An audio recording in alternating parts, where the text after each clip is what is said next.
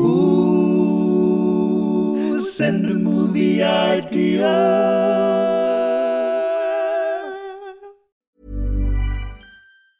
Ryan Reynolds here from Mint Mobile. With the price of just about everything going up during inflation, we thought we'd bring our prices down. So to help us, we brought in a reverse auctioneer, which is apparently a thing. Mint Mobile Unlimited Premium Wireless. How to get 30, 30, bit to get 30, bit to get 20, 20, 20, bit to get 20, 20, bit to get 15, 15, 15, 15, just $15 a month? Sold! Give it a try at mintmobile.com/switch. $45 up front for 3 months plus taxes and fees. Promo rate for new customers for limited time. Unlimited more than 40 gigabytes per month. Slows full terms at mintmobile.com. Wow. Nice. Yeah. What you're hearing are the sounds of people everywhere putting on Bombas socks, underwear, and T-shirts made from absurdly soft materials that feel like plush clouds. Yeah, that plush. And the best part? For every item you purchase, Bombas donates another to someone facing homelessness.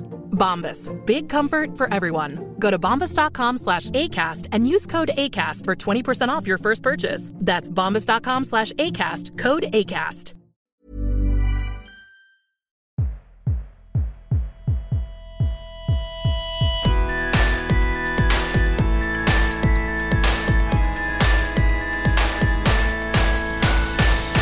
Hello and welcome to The Dream Factory, the world's greatest user-generated movie creation podcast.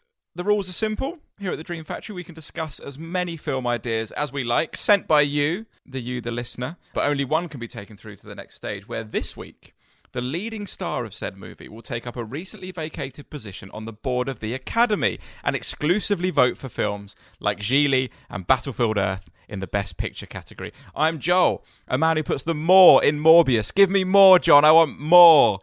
And across from me is John Harris, a man who, despite being French, until very recently thought that Milli Vanilli was actually a regional variation of mille feuille. Didn't you, John? Isn't that right? You thought it was, you'd never been to certain parts of France and you thought that Milli Vanilli was just a pastry that you couldn't get where you're from. I like the idea that Milli Vanilli is like, what are those ice lollies you have for kids? Mini Milk. Yeah. Yeah. The vanilla one is Mini Vanilli. I'm going to use that. Did you like a Mini Milk as a kid, or did you feel like you'd been shortchanged whenever you got one? I have no frame of reference to remember that kind of stuff, Joel, but I mean, it wasn't a rocket lolly, was it? It wasn't a rocket lolly, it wasn't a Fab, it wasn't a Solero Shots, it wasn't any of those things. I feel like a Mini Milk, we're talking about the 90s here, an age where the sugar didn't really matter, and I think the Mini Milk was often viewed by parents as the healthy choice. Yeah, I think it still is. I think it is still seen as like a compromise. But so you're saying I should have one for breakfast? You should get your Mini Milk out the freezer, roll it in some oats. I was thinking of dipping it in my porridge, yeah. Yeah, perfect health snack. Good stuff. We're not here to talk about Mini Milks in porridge. No, we're here to talk about films. I was wondering, John, because this week's very exciting. We've got some new listeners to the show, thanks to a shout out by the wonderful Beck Hill. And I was wondering, as I was reading and writing the intro this morning, I thought, does the intro to this podcast actually describe what it is? What do you mean? Yeah, it does. The rules are simple. User-generated. What does that mean? It sounds I don't know. cool. Yeah, but you haven't said it 200 times like I have. It's provocative. It sounds cool. It's edgy. Yeah. That's our niche. We're user-generated. We don't call them listeners. We don't call them friends. We call them users. Yeah. And another user has submitted it. I love it. We should double down. Hey, basically, guys, you send us your film ideas and we don't really talk about them. But please keep sending them in. Please. Shall I go first? Yes, please. On the subject of the shout-out, so this was on a podcast, A Problem Squared, and that is with Beck Hill and YouTuber, comedian and mathematician Matt Parker, and she described the show and he immediately, out of nowhere, pulled out The Fast and the Spurious.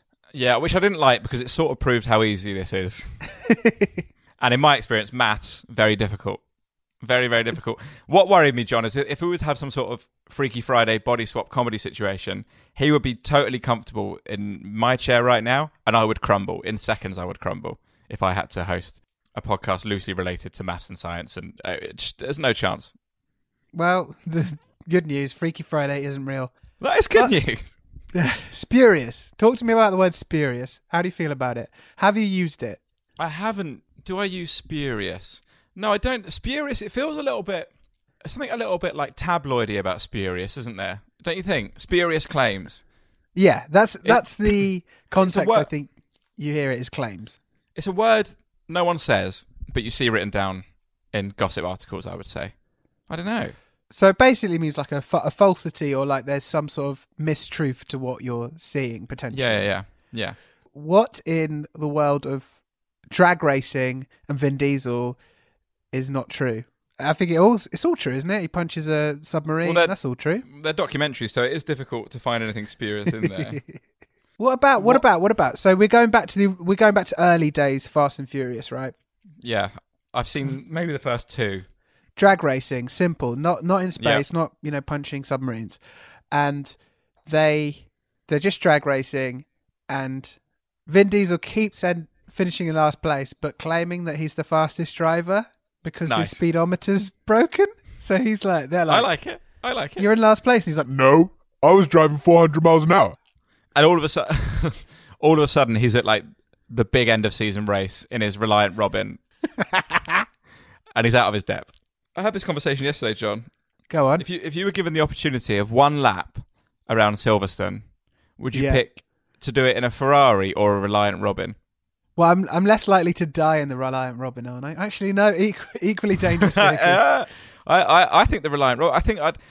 I think I can imagine what it feels like to drive a Ferrari because it's four wheels, and I've been in cars that are relatively quick.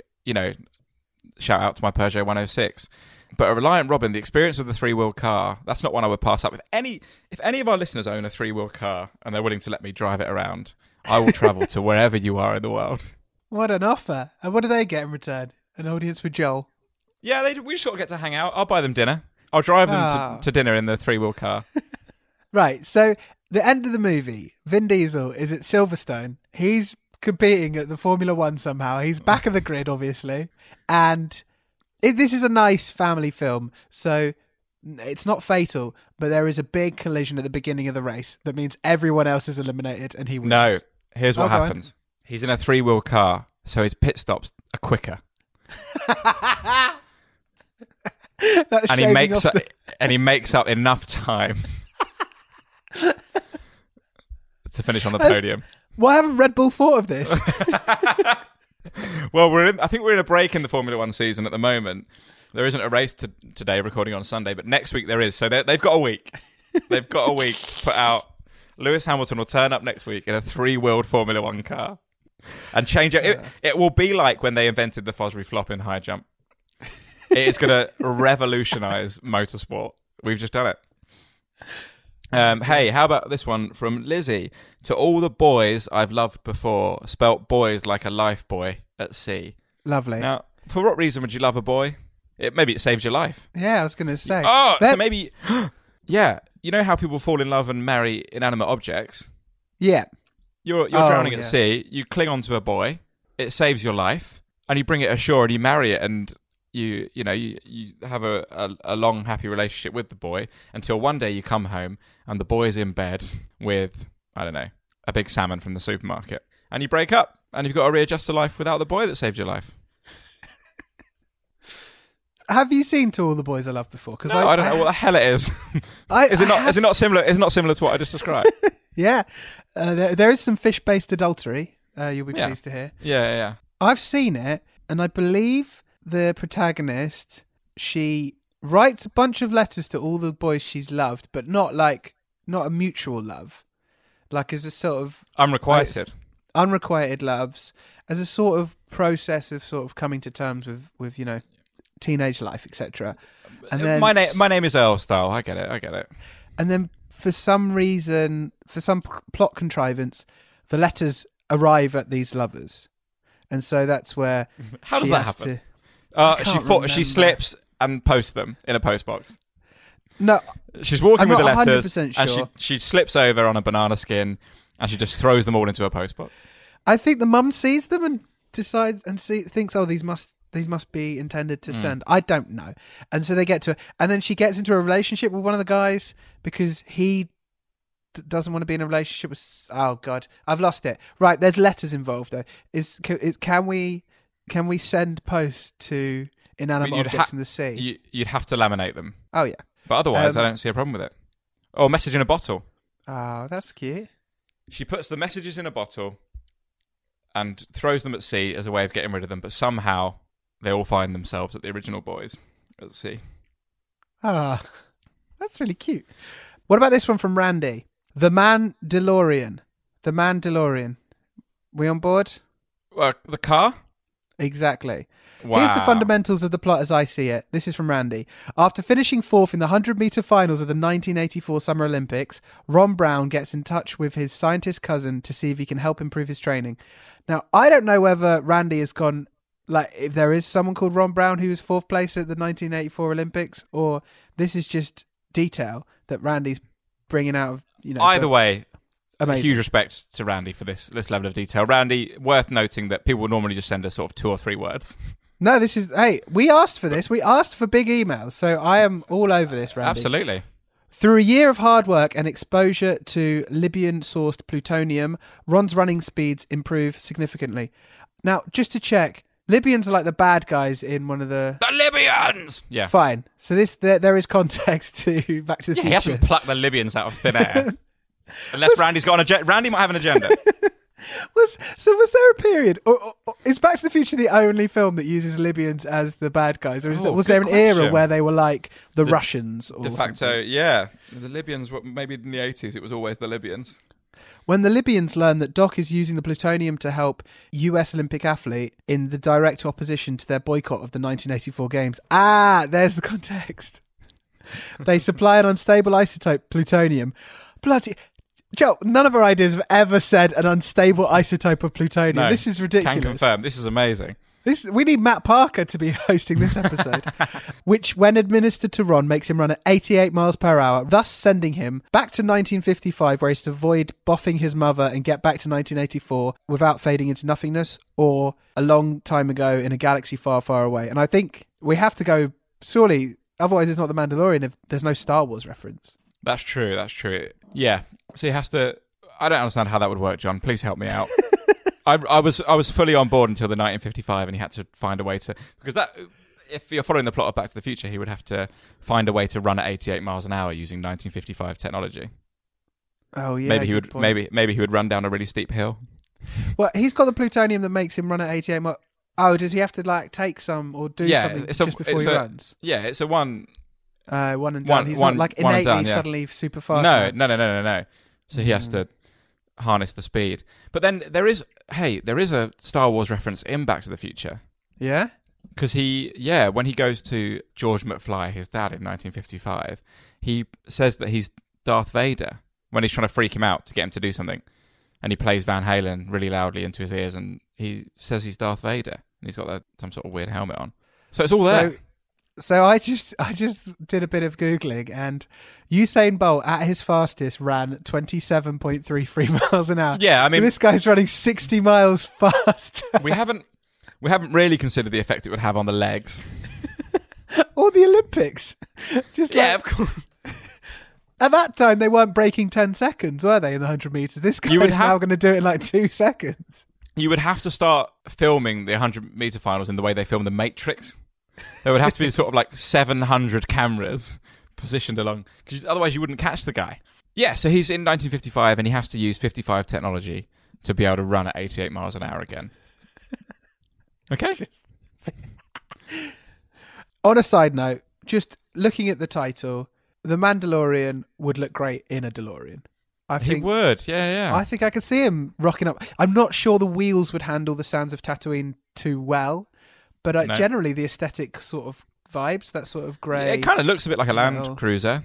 Yeah, I could see that. Yeah. Well, in Back to the Future 2, John, they don't need roads. Think about that. I've heard rumours. Time travel hasn't been engaged a lot in the Star Wars universe, as far as I know. I'm sure someone might tweet being like, actually, in Legends 4, the book, this character does it, but generally I don't think time travel is something that Star Wars has contended with. So that would, it's messy. Well, do you think they'd like to go? Do you think they'd like to go back and remake the most recent prequels or sequels? Sequels. Maybe. Oh, yeah. We could go back and remake everyone that isn't the first 3. Or Mandalorian has to go back in time and stop Anakin and Padme doing the deed. No, that's good. That's bad. I'm not sure the ramifications of them No, not it's having good. sex. Because they have Luke. Yeah, but if they didn't have sex, would they then not... He wouldn't become Darth Vader? Because she dies during childbirth, right? Yes. Here we go. God, we're getting too deep into this. John, how do you feel about the fact that Tottenham Hotspur Football Club, when they come out just before I already can kickoff- tell you I have no feelings on this, but go on. No, yeah, I can tell you right now, you're going to love this. So, generally, football teams come out to a song, right? You know, a song plays in the stadium to amp everyone up, and clubs have sort of long historic associations with a lot of their songs. My team, Charlton Athletic, play the Red Red Robin. It's a nickname that goes back. When the Red Red Robin goes bob bob bob in a long. Doesn't exactly. It's like a ye oldie song. Fill the opposition with fear. The crowd are clapping. Yes, it does. Okay. It's a vicious bird of prey. And West Ham sing "I'm Forever Blowing Bubbles." You know, these are songs that everyone associates with the clubs. Tottenham Hotspur come out to "Jewel of the Fates" from the Phantom Menace. Love it. I think I love it. Isn't that weird? It's like their new stadium's like an 80,000 seater stadium, and there's a huge light show. You know, it's like lights out, and then pyrotechnics, lights, everything, while they're playing "Jewel of the Fates." It's like Harry Kane's walking out of the tunnel. It's quite strange. I thought you were going to say the Imperial March, which is... No, I'd imagine that's more suited to a club like bad. Chelsea or maybe Newcastle now, yeah. Jewel of the Fates is sort of... It is associated with Darth Maul, so that's your issue there. But it's also sort of just associated with a fight, so you can just say, yeah, we're the two Jedi in that fight, rather than Darth Maul. But I do... But it's more that they're playing intense. a song from the Phantom Menace. It's quite strange, don't you think? It's the best... Is this the closest you've ever come to being interested in football? Yeah, I was gonna claim that it's the best piece of Star Wars music, but I think that might get me cancelled. So I'm gonna take Say it. Look, no matter how bad any of the other Star Wars films, John Williams has always brought his A game to every single Star Wars movie. They all sound great, and Jewel of the Fates. That's what the Kenobi trailer came out recently, and they absolutely played me like a fiddle by dropping Jewel of the Fates halfway through that trailer. Spurs fans went crazy. They were like, Harry Kane's in it. They thought they'd signed some player called Obi-Wan Kenobi. They thought it was like an announcement video. I've seen some football announcement videos, and they're basically on the budget of that trailer. I would say the Obi-Wan Kenobi, they'd be a little disappointed with the effects and the Right. How about this from Josh? We'll get the first one out of the way. The Pursuit of Slappiness. Great. Look, it's a pun. Brilliant. It's a great pun. It is worth pointing out that John and I, the last episode we put out, talked about the Oscars, having recorded it ahead of the Oscars. And when it came out, we just sound like a couple of Egypts. Like, we're just like, it's the Oscars. I think the Oscars are coming up soon. Oh, the Oscars this weekend. Who cares about the Oscars? And it's like the biggest non-war or pandemic-related news story the last 3 years. So that's good. It's also worth noting that we're saying this 12 days later, but Josh tweeted us that brilliant pun about 20 minutes. Well, not 20 minutes after, but the morning of. So he was on fire. We're now lukewarm at best. And speaking of Josh being on fire, this might be one of my favourite ideas ever to this podcast. It's the invention of lying down. I love it. So good. So the Ricky Gervais film, The Invention of Lying, he lives in a world where everyone tells the truth the whole time, and then one day he realises he can just not do that. And obviously, if you become the first person to ever tell it, you can say, I'm a million. You can go into your bank and say, I'm a millionaire. And because there's no concepts of lying, they'll just give you £1 million because you can only tell the truth. There is only truth. So I imagine in this, Ricky Gervais discovers that people don't have to stand up all the time. Like, there are no sofas, there are no beds, and no one's ever laid down. And maybe people are just exhausted because they have to sleep. They have to sleep standing up. And so you would essentially become superpowered, I think, by discovering you could have 8 hours sleep at night lying down. Like, you become a god amongst men, right? I think so. Ricky Gervais is the only man without enormous bags under his eyes. Yeah, the only person who's just not just so well rested, so energetic, and so he becomes. I imagine he would become sort of like a guru figure because people would want to know his secret to happiness, energy, and the truth is that he just builds a little bed at home and he sleeps. Is he like Wim Hof? Is he going to teach other people about the... Do you know what? That internally, that's what I've been trying to decide, John. I can't work out whether he should spread the good word of lying down or keep it to himself.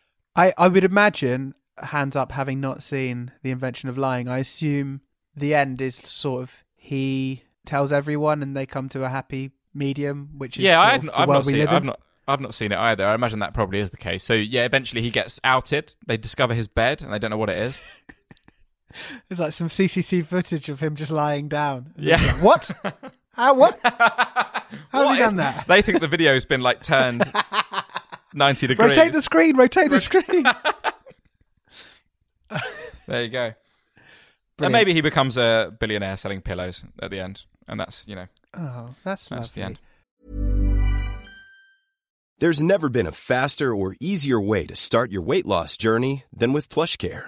PlushCare accepts most insurance plans and gives you online access to board-certified physicians who can prescribe FDA-approved weight loss medications like Wegovy and Zepbound for those who qualify. Take charge of your health and speak with a board-certified physician about a weight loss plan that's right for you. Get started today at plushcare.com/weight loss. That's plushcare.com/weight loss. plushcare.com/weight loss. Millions of people have lost weight with personalized plans from Noom. Like Evan, who can't stand salads and still lost 50 pounds. Salads generally for most people are the easy button, right? For me, that wasn't an option. I never really was a salad guy. That's just not who I am. But Noom worked for me. Get your personalized plan today at Noom.com. Real Noom user compensated to provide their story. In 4 weeks, the typical Noom user can expect to lose 1 to 2 pounds per week. Individual results may vary. Wow. Nice. Yeah. What you're hearing are the sounds of people everywhere putting on Bombas socks, underwear, and T-shirts made from absurdly soft materials that feel like plush clouds. Yeah, that plush. And the best part? For every item you purchase, Bombas donates another to someone facing homelessness. Bombas. Big comfort for everyone. Go to bombas.com/ACAST and use code ACAST for 20% off your first purchase. That's bombas.com/ACAST. Code ACAST. What about this one from Martin via email? As requested, I think he opened the email saying, "Welcome to 1990s, guys. Gorillas in the Mystic River." Hey, 2 films I haven't seen. And two films I know that are quite important and good. Right? Yeah. Mystic River is a classic, he says. Well, I was looking into it. It came out in 2003, and it's a thriller, and we were with Ethan Hawke, and we would have been like 12. So, in our defence, that's not thriller time. No. And Gorillas in the Mist is an older, but that's like a classic documentary, isn't it? Yeah. About Gorillas in the Mist. Gorillas in the Mist, yeah. So I got the plot for Mystic River. After the death of Jimmy's daughter, Katie Shawn, a police officer, investigates her murder, which leads them to a crime that took place 25 years ago. I mean, but they're all gorillas. Are they all gorillas? They're all gorillas. It's Planet of the Apes style. That's an idea. Is in the universe of Planet of the Apes, they should have made other genres of movie. So they're normal movies. It's just everyone is gorillas. Just everyone's gorillas, yeah. They've got gorilla thrillers. They've got horror movies. They've got gorilla slapstick comedy. The slipping on a banana skin they can relate to. That's just great observational humour in the Planet of the Apes world. Yeah, I think it's just Mystic River, but it's just a cast of gorillas. Oh, lovely. You like those old PG Tips ads that were definitely fine. Well, they're chimpanzees. Chimpanzee. They used to employ chimpanzees, and now chimpanzees are just unemployed. You have to ask, is that progress? Chimpanzees are... They're out of work. Are you feeling sorry for chimpanzees? Maybe. There was, again, animal branding. We're big fans of animal PR on this podcast, and chimp PR in the 90s was unbelievable. Yeah, it was through the roof. Everyone wanted a chimp. That was my, as a kid, my dream pet would have been a chimpanzee. Yeah, I had no idea in the 90s that a chimp could just rip your face off. That's exactly what I was going to say. Why? That's the new PR, is that chimps rip your face off. That's all you know about chimps anymore. Has an animal had a bigger downturn in optics since the 90s than the chimp? Let us know. Great question. What animals were beloved that now we're afraid of? And vice versa. Which animals had its reputation turned around? The bee? The humble bee. People bloody love bees these days. Since Bee Movie. When I was a kid, I don't think people even bothered to differentiate between bees and wasps. Yeah, no, all bad. All bad. Now, bees. People love bees. And there's like a thing, I swear, that happened where it was like furry bee, not furry wasp. But now people are like, no, you can get not furry bees and you can get furry wasps and stuff. So you just got to be nice to everything. How dare? How? It's really, I say this as quite a kind-hearted man, but it is really hard to be nice to a wasp. They're bastards. And they've got, I know you can't really say this about animals, but there is a look in their eye. Don't you think? There's an evil look to a wasp. Well, there isn't in a bee. You think they're a bit more rounded and fluffy and friendly looking? 100%. A bee, like if there's a bee in the room, it's not an immediate threat. We're just coexisting. But if there's a wasp, it's mano a mano. It's like one of us will survive. The size of an insect is like frequently dictated by the pitch of the humming of them flying around. And if you walk into a room and like, I don't know, someone's like, there's a wasp in the room, can you sort it out? And you walk in and it's like, you're like, nope. I'm going to open some windows and hope that it leaves eventually. Are you, when there is an insect threat, are you the designated person to help get rid of it? And what's your technique? It's pint glass and paper, right? Yeah. Or you smash it with a pint glass and then you take its details. And then you take, and then you write a letter to the RSPCA. Great stuff. Have you ever phoned the RSPCA? What? No. Gorillas in the Mystic River.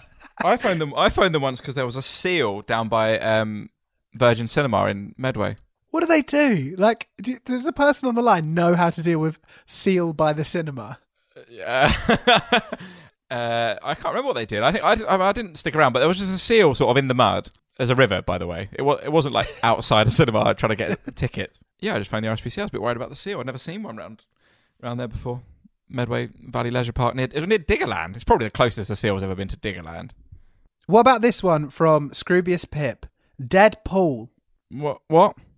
Dead Paul. A guy called Paul, he's dead. Oh, right. Sometimes it's hard when you're just saying them. Yeah, of course. I imagine Paul, like you would have pulled pork. I couldn't work out what the hell that was.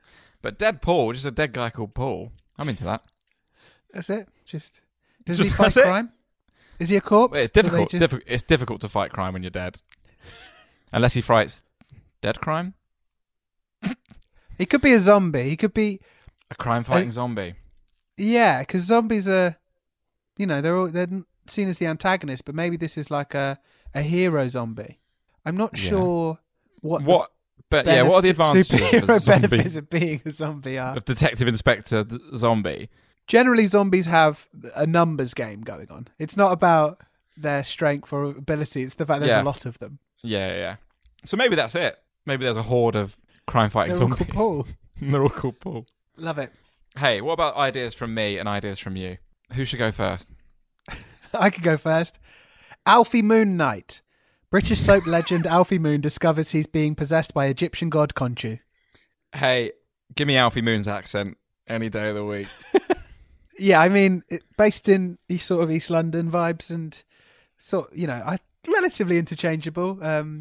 What's the actor's name? Oscar Isaac. I was thinking of the Alfie Moon actor. Shane Ritchie. Yeah, Shane Ritchie, Oscar Isaac, pretty interchangeable, I'd say. Following on from last week's conversation, which I'm sure we're going to reveal the results of, who's more famous, Homer Simpson or Spider-Man, in the UK, is Shane Ritchie more famous than Oscar Isaac? Oh, wow. Every week I'm not running a poll on our socials. John, in the decade that I've known him, John has never said, oh, wow, to anything I've ever said. But put the question of Shane Ritchie or Oscar Isaac to him. But that's it. That's what he likes. I finally cracked him. So we're in the Queen Vic. Perfect. Alfie keeps zoning out, and then maybe there's some like beef starting. Phil Mitchell's come in. Apologies to anyone based outside of the UK who has no idea what I'm talking about right now. Phil Mitchell's come in. He is absolutely seething. He has turned a shade of purple you've never seen on a man before. And he picks up the pool cue and he starts swinging around. And then it sort of zones out. Mitchell's dead. Alfie Moon runs into the toilet of the Queen Vic, covers himself in loo roll, and comes out and fights Phil Mitchell. Perfect. The end. Hey, Death on the River 8 Mile. There's like Perfect. a group of hip-hop artists that are down on their luck, so they do one of those reunion tours, and they do a date in Egypt, and one of them gets killed. And there's a lot of beef because these are rappers from the East and the West Coast, from the South. But they've had to come together for this tour because they want to make money because, you know, they're 30 years since their best-selling album. So they go on tour together and it's fraught with tension. And then one morning they wake up and, you know, one of the rappers is dead. Say no more. The only thing I need answering is who would be the Poirot? Who would be the Poirot? Who's hip hop's Poirot? Is it Rick Rubin? It could be. I don't know why I'm in my head because he's got a slightly nerdier voice. I was thinking Q-Tip. Yeah, Q-Tip's good. Q-Tip's good. I was just thinking who's like universally who's going to be objective and not take a side when it comes to East Coast, West Coast, the SoundCloud rappers. You know. Oh, no, I'm not bringing SoundCloud rappers into this. It's classic hip hop. Okay, good. Beastie Boys. Nice. Yeah. They don't have a horse in that race, do they? I don't think so. They're New Yorkers, but you wouldn't really associate them with East Coast hip hop, I don't think. Anyway, that's what happens.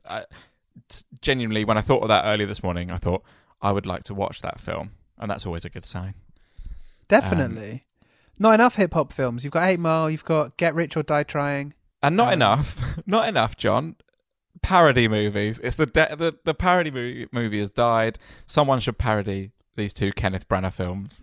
You would think in the world of streaming and stuff that the parody movie would sort of do all right because it's quite like, I assume they're relatively cheap to make, and they're sort of this kind of thing. Second screen. They just saw it on their Netflix. They'll be like, yeah, all right, pop out. Yeah, pop that on a gramophone. Weird. All right then, John. What was your favourite idea? It has to be Josh with The Invention of Lying Down. I don't think we did the best job with it, but you know. I would also give a special shout out to Randy for his detailed email, and I would encourage anyone listening to send us emails. John, what's the email address? dreamfactorypod@gmail.com, and let us know whether Libyans have been the enemies in any other films. Or in your own personal life. Are we doing an extra bit? Yeah, we got to talk about Homer and Spider-Man. I've got the results. Okay, well, stay tuned.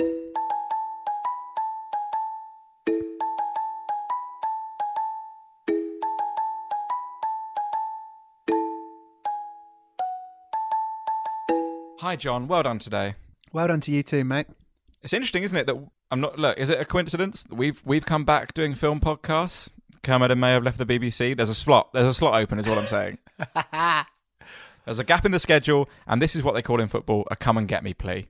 We're interested. We are, call our people. No, don't call us. Do you know what I couldn't deal with, John? Envision the scenario where, I mean, through a ridiculous set of circumstances, we get asked to host that show. Yeah. I would simply have to delete all forms of social media and could not look at a single email or text that came in because I couldn't handle that level of abuse. Because we would be aware of how stupid the decision was, but we wouldn't say no. Of course you wouldn't say no. It's like a once-in-a-lifetime opportunity, but I simply could not handle the public's reaction. There's no way. I just live in denial. Would your first link be just, yeah, I know, I agree. I would never give out the text number or the email address. Right. Last week on the show, Joel asked the impossible question, which was, well, 2 questions. Who's more famous, Homer Simpson or Spider-Man? And then who would win in a fight, Homer Simpson or Spider-Man? Yeah. So I did it on Twitter on Tuesday, but I actually forgot that you can also do it on Instagram. So I did that this morning, Sunday. So that's currently still running. So the numbers I'm going to provide might not be the final results. Okay. But this is like election night at 3 a.m. Yeah. I've got the big map in front of me. Well, it's looking like it might be a win for Spider-Man, but we haven't got the final count. Okay. Well, Joel, you take the piss, but I've actually got some extra stats in a minute that are basically like that. Right. Twitter, a resounding victory for Homer Simpson being more famous. That is interesting. I thought it would be a 50-50. Well, I say resounding victory. 63.2% versus 36.8%. That's pretty resounding. Instagram is closer, and it goes to Spider-Man, so it's 54 versus 46 to Spider-Man. Is that because people on Instagram are younger? Maybe. And then in terms of the question of who's going to win the fight, both times it's basically 57% say Homer Simpson. What? That's wrong. Someone was slightly incredulous about the thing and sent me a message that they had Googled, has Spider-Man ever died? And it turns out he's died 9 times. Okay, and Homer, I'm guessing, never has. Venom symbiote, Terraraxia, whatever that is, radioactive spider. So is there a version of Spider-Man where he just dies? It's just like 2 pages long. Peter Parker just gets killed. There's a pamphlet. NYPD. What the fuck is Whoa. this piece? This, to be fair, I haven't fact checked this. This is Mr. when Plow. Google puts up the best, the best response. NYPD, Dr. Octopus, Spider-Woman, Thanos, Kingpin, and once from multiple attackers. What's interesting is Spider-Man has died 9 times. Homer has never died. He's immortal. And there are. Well, I think there could be. I've not done this conspiracy theory. I've not checked, but there is a good case to make the idea that Homer is mortal. Firstly, that none of them have ever aged in the 30-so years they're on. Yeah. They did that whole episode where he was a boxer, right? I was just about to say that. And the one where he gets a cannonball fired at him. One gets cannonball. He falls down a fucking canyon at one point. Wow. So maybe people are right to think Homer would win the fight just out of sheer exhaustion on Spider-Man's behalf. Yes. So then I went on to Google Trends because I wanted this to be completely factually accurate. And if you compare the American sitcom Simpsons versus Spider-Man, the comic book character, it's sort of internationally it is Spider-Man. There's sort of no argument against it.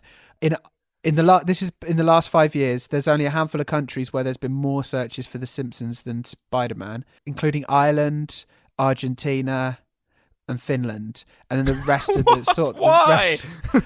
There is nothing to link those 3 countries. But there are so for instance, Australia is 49% The Simpsons, 51% Spider-Man. So I think this is a good, interesting, valid question. It is. And also you've got to remember, looking at the sort of interest over time trend bar, it is unbelievable how much sort of extra weight has been added to the Spider-Man search terms last Christmas, when it was the most important thing in the world for a brief period of time. Yeah. So basically, we come with no sort of conclusive the debate rages on. Yeah, there we go. I wanted to share with you, Joel. I've seen this a lot on Twitter, and I think people do it for clout, but this genuinely happened to me overnight, and I thought you'd appreciate it. Was when you think you've had an amazing idea in the middle of the night and you write it down and then you look at it in the morning. Yeah. So I just, in my Google Docs this morning, there's just the words reverse olives, which is, and I do remember, so you get the filling of an olive and then you fill it with tapenade. So you get an almond and you fill it with tapenade, or a piece of garlic and you fill it with tapenade. Right. What do you think? Reverse olives. Yeah, how do you fill an almond? That's not for me to work out. I'm the ideas man. That's the boffins. So you're saying I shouldn't take that to Dragon's Den? I would keep it on the back burner. I would do a lot of home experiments in the kitchen first. Love it. Have you been watching or enjoying anything? Did you watch Moon Knight? I haven't watched Moon Knight yet. No, I've been a bit nervous by the mixed reaction, and I found it really difficult. I found the Marvel TV series broadly quite difficult to get into, on the whole. Yeah, and if you sort of look at like Twitter excitement, and my Twitter algorithms are set to Marvel at the minute as it stands. So like I get all of it, and yeah, there's definitely a lot less excitement in general about Moon Knight than there has been around. Well, the big ones were Loki and WandaVision, and the bad ones were Hawkeye. Well, no, I enjoyed Hawkeye. Was fine for what it Soldier. was. Falcon and the Winter Soldier was not Plodding. great. Yeah, not great. It's But would you definitely worth a recommend it? watch. Yeah, it's definitely worth a watch. And I watched the second episode of Peacemaker. Still really good. Yeah, Definitely need to worth- watch definitely that. worth a Severance. I keep recommending Severance to everyone I see. Severance is brilliant. I was going to say it's got like a surrealist vibe to it, right? Yeah, Like, yeah. Eternal Sunshine vibe. Yeah, it has. It's really, really good. And also on Apple TV, if you want some proof that Jared Leto isn't just awful in everything, that series We Crashed about WeWork, where he plays the guy who founded WeWork, is actually really good. I've been really enjoying that. Okay. Based on the podcast We Crashed, about how he like built the empire, but it's sort of all built on sand and it all goes falling to bits. But he's like the guy who created WeWork, sort of believed in himself as like this messianic figure almost, really. And so Jared Leto is quite suited to playing that role. Also, I haven't seen it, but I'm excited to watch on Apple TV Plus Slow Horses. Is that what it's called? Yes, yeah. With It's Gary like, Oldman. it feels like Apple TV's sort of really entering the game this year, you know? Because before it was like, oh, yeah, I've got Apple TV, I'm going to watch the morning show, obviously. And then you're just, I've used Apple TV now for its program. But now I think they're really releasing some good stuff. Yeah, so I think it was Pilot TV podcast was saying that the quality of stuff on Apple TV is really high. It's just there isn't stuff. So eventually, a couple of years in, I guess you have enough stuff, and it's good. There you go. Thanks, everyone. Cheers, guys. Have a lovely week and be lovely to each other. See you next week. Bye. Even when we're on a budget, we still deserve nice things. Quince is a place to scoop up stunning high-end goods for 50 to 80% less than similar brands. They have buttery soft cashmere sweaters starting at $50, luxurious Italian leather bags, and so much more. Plus, Quince only works with factories that use safe, ethical, and responsible manufacturing. Get the high-end goods you'll love without the high price tag with Quince. Go to quince.com/style for free shipping and 365-day returns. Send the guys a movie idea. Tell your friends that you like the show. Follow us on social media. Then you'll be the best listener.